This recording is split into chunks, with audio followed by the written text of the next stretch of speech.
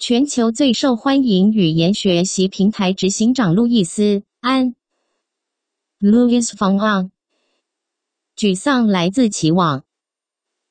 代表动物：猫头鹰。路易斯·安是卡内基美隆大学的资工教授，也是语言学习平台 Duolingo 执行长。Duolingo 有超过1亿个用户，堪称全球最受欢迎的语言学习管道。我在他们第一轮募资时跟他碰上了面。先前他以发明验证码为世人所知，荣获麦克阿瑟学者称号。20几岁时把2家公司卖给谷歌，获杂志科技新时代 Popular Science 选为10大聪明人物，获商业杂志快公司选为100大创意人物。用谷歌陷阱逮到作弊学生。路易斯，我特地在作业中出了一题，叫做吉拉马克里斯托难题。这个名词是我掰的，我确认过谷歌上没有这个东西，然后做了一个网站，上面有正确解法，但会记录每个访客的 IP 位置。在卡内基美隆大学，你可以从 IP 位置查出宿舍寝室，所以我会知道哪些学生真的上网查到。结果那次班上的200个学生当中，大约40个学生有搜到答案，还蛮好玩的。这种事情我很常做，学生通常会很怕每一题都有陷阱，我就只说承认的话，就是这次作业拿到0分，学生会承认。我会在最前面的1到2次作业这么做，然后他们就会学到别再作弊。语言学习平台 Duolingo 绿猫头鹰吉祥物和商标。路易斯，我们请一家加拿大公司打造品牌，他们叫做菊银设计，替火狐浏览器设计过商标，跟他们共事很开心。在最初谈品牌打造的某次开会时，我们的共同创办人瑟弗林说，我不太懂设计，也不太在乎，但是我讨厌绿色，很讨厌。我们都觉得吉祥物是绿色很好笑，所以就是绿色的了，真的就是在闹瑟弗林。从那之后，他每天都会看到那东西，好瞎，当初他真不该那样讲啊。我不懂的价值。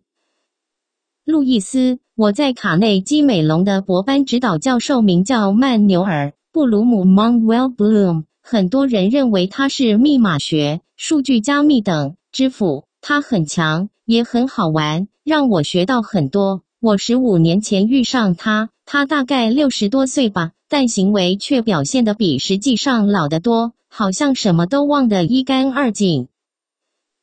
我得跟他解释我在研究什么。那时候我在研究验证码，也就是你在网络上常的要输入的那些扭曲字体，那东西很烦，但总之当时我在研究那个，后来由谷歌买下。我得跟他解释我在研究验证码，解释起来很好玩。我通常才刚讲第一句话，他就说我不懂你在讲什么，我只好换另一个方法解释。结果1个小时过去还是在原地踏步，然后他说1小时过了，下星期再讲吧。这场面上演了好几个月，我有时会想，真不知道为什么有人说这家伙超聪明。后来我搞懂他在干嘛，那其实都是装出来的，我根本解释的不明不白，因为我根本就只有一知半解。每次他只是一直往里面钻，再往里面钻，直到我恍然大悟自己没搞清楚某些环节，再教我如何真正深入思考，对此我没齿难忘。TF， 这周就试试看多说，我不懂，你可以解释一下吗？参考迈尔坎·葛拉威尔是怎么提起他父亲在矽谷之外创立新公司。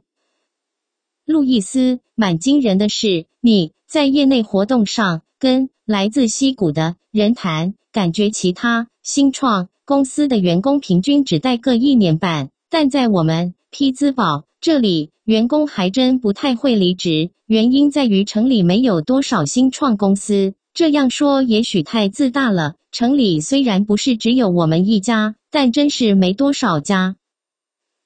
TF， 我遇过各地的成功创业者，像是在奥克拉荷马和科罗拉多 Daily Burn， 还有加拿大的渥太华 Shopify。电商平台 Shopify 不只是加拿大东部数一数二的科技公司，而且不太开除员工，员工就定居在渥太华。脸书、谷歌和 Uber 不会请猎人头找他们，他们也不会想举家搬到旧金山，所以 Shopify 不必为抢员工杀得你死我活。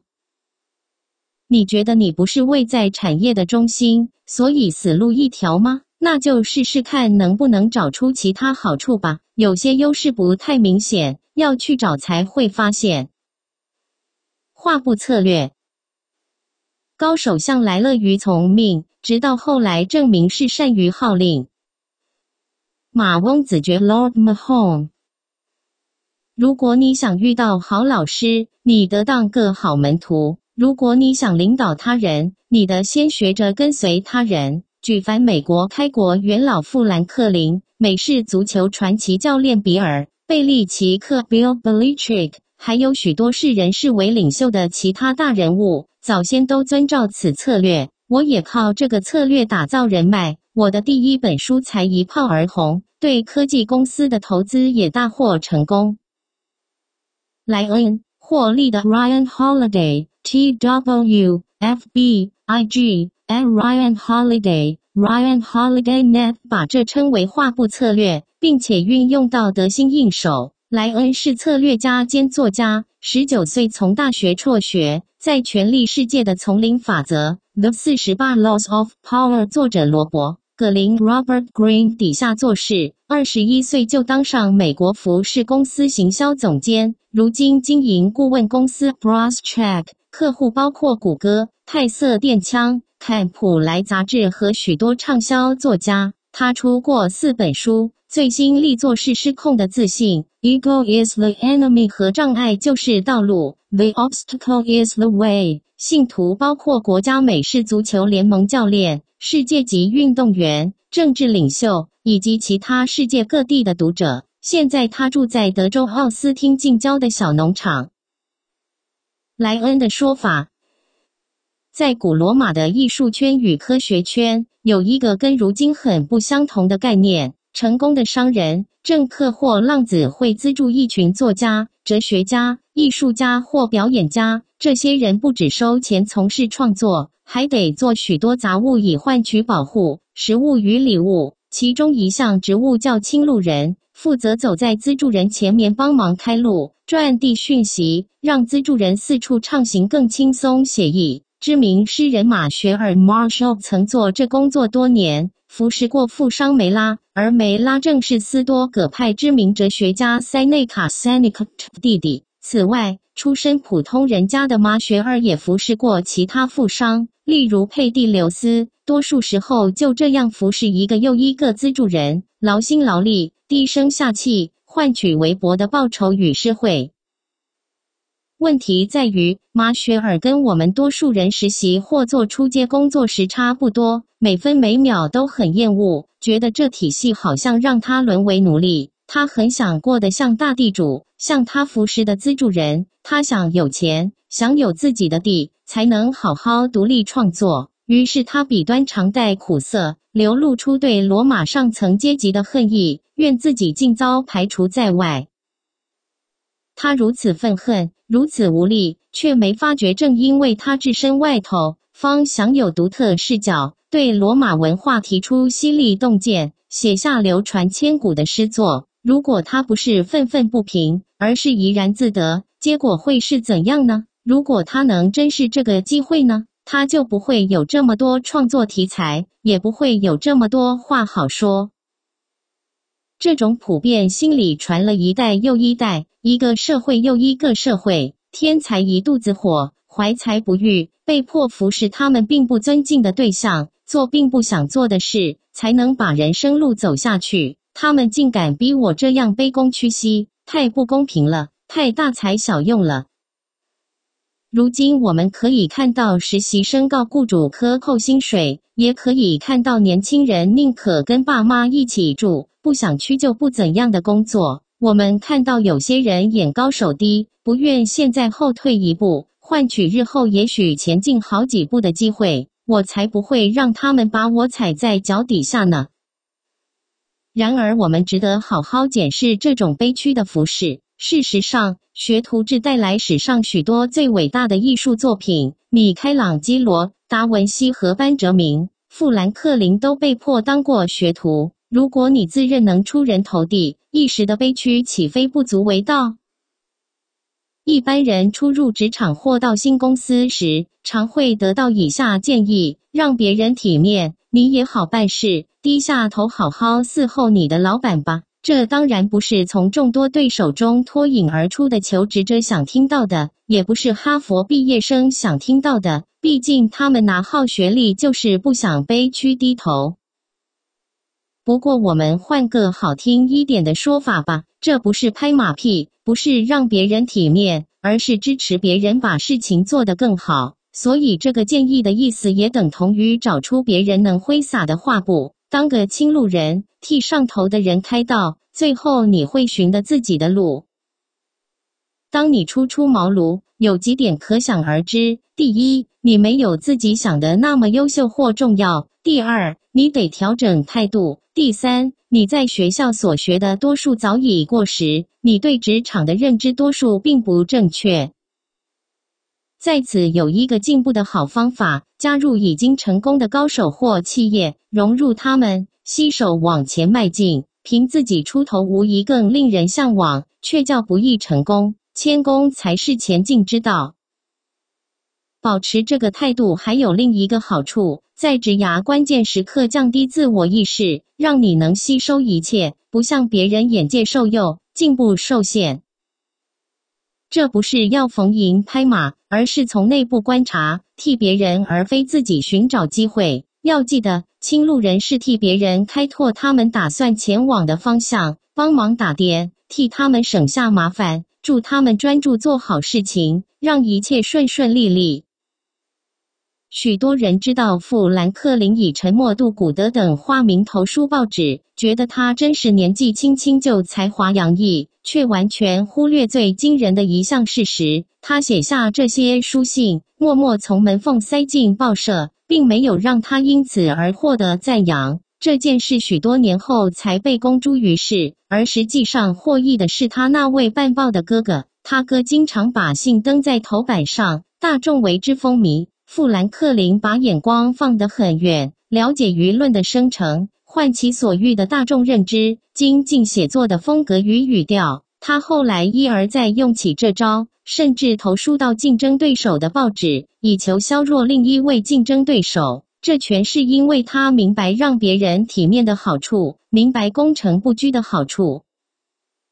美式足球传奇教练比尔·贝利奇克4度赢得超级杯，绿星英格兰爱国者队叱咤风云，一路攀上高峰。方法是靠做好当时其他教练不爱做的一件事，分析引带。他最早是替巴尔的摩小马队效命，自愿不知心，替球队贡献了宝贵洞见与关键策略，却让功劳归到更资深的教练们身上。他抢着做所谓的苦工，扎好马步，把别人看不起的功夫磨到最利，就这么愈变愈强。某个教练说，他就像是海绵一样，什么都学，什么都听。另一个教练说，你交代他一个工作，他一溜烟闪进房里，把事情做好才会再出来，而且还想做更多工作。你大概能想见，他很快就开始领起薪水。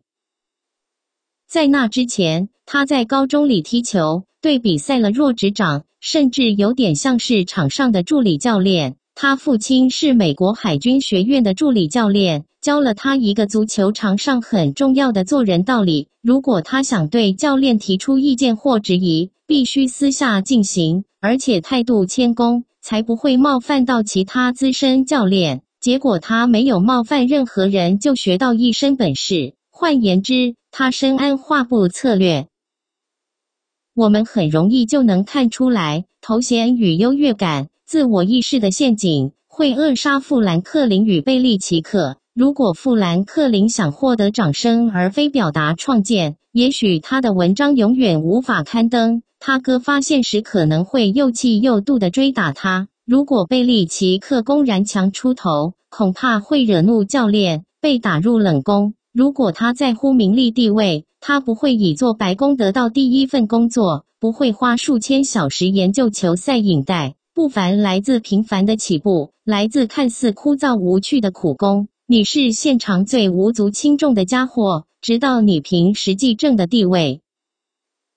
有句老话说，少说话，多做事。我们岂不是要采类似做法，把自己的位置放低一点，事情多做一点？想象一下，当你遇见不同的人，你能否思考要怎么帮他们，要为他们做什么？你能不能完全为他们而非你自己着想？这样做的好处日积月累，愈行深远。你能从解决各种问题中学到许多，以不可或缺闻名，建立无数人际关系，许多人想还你人情。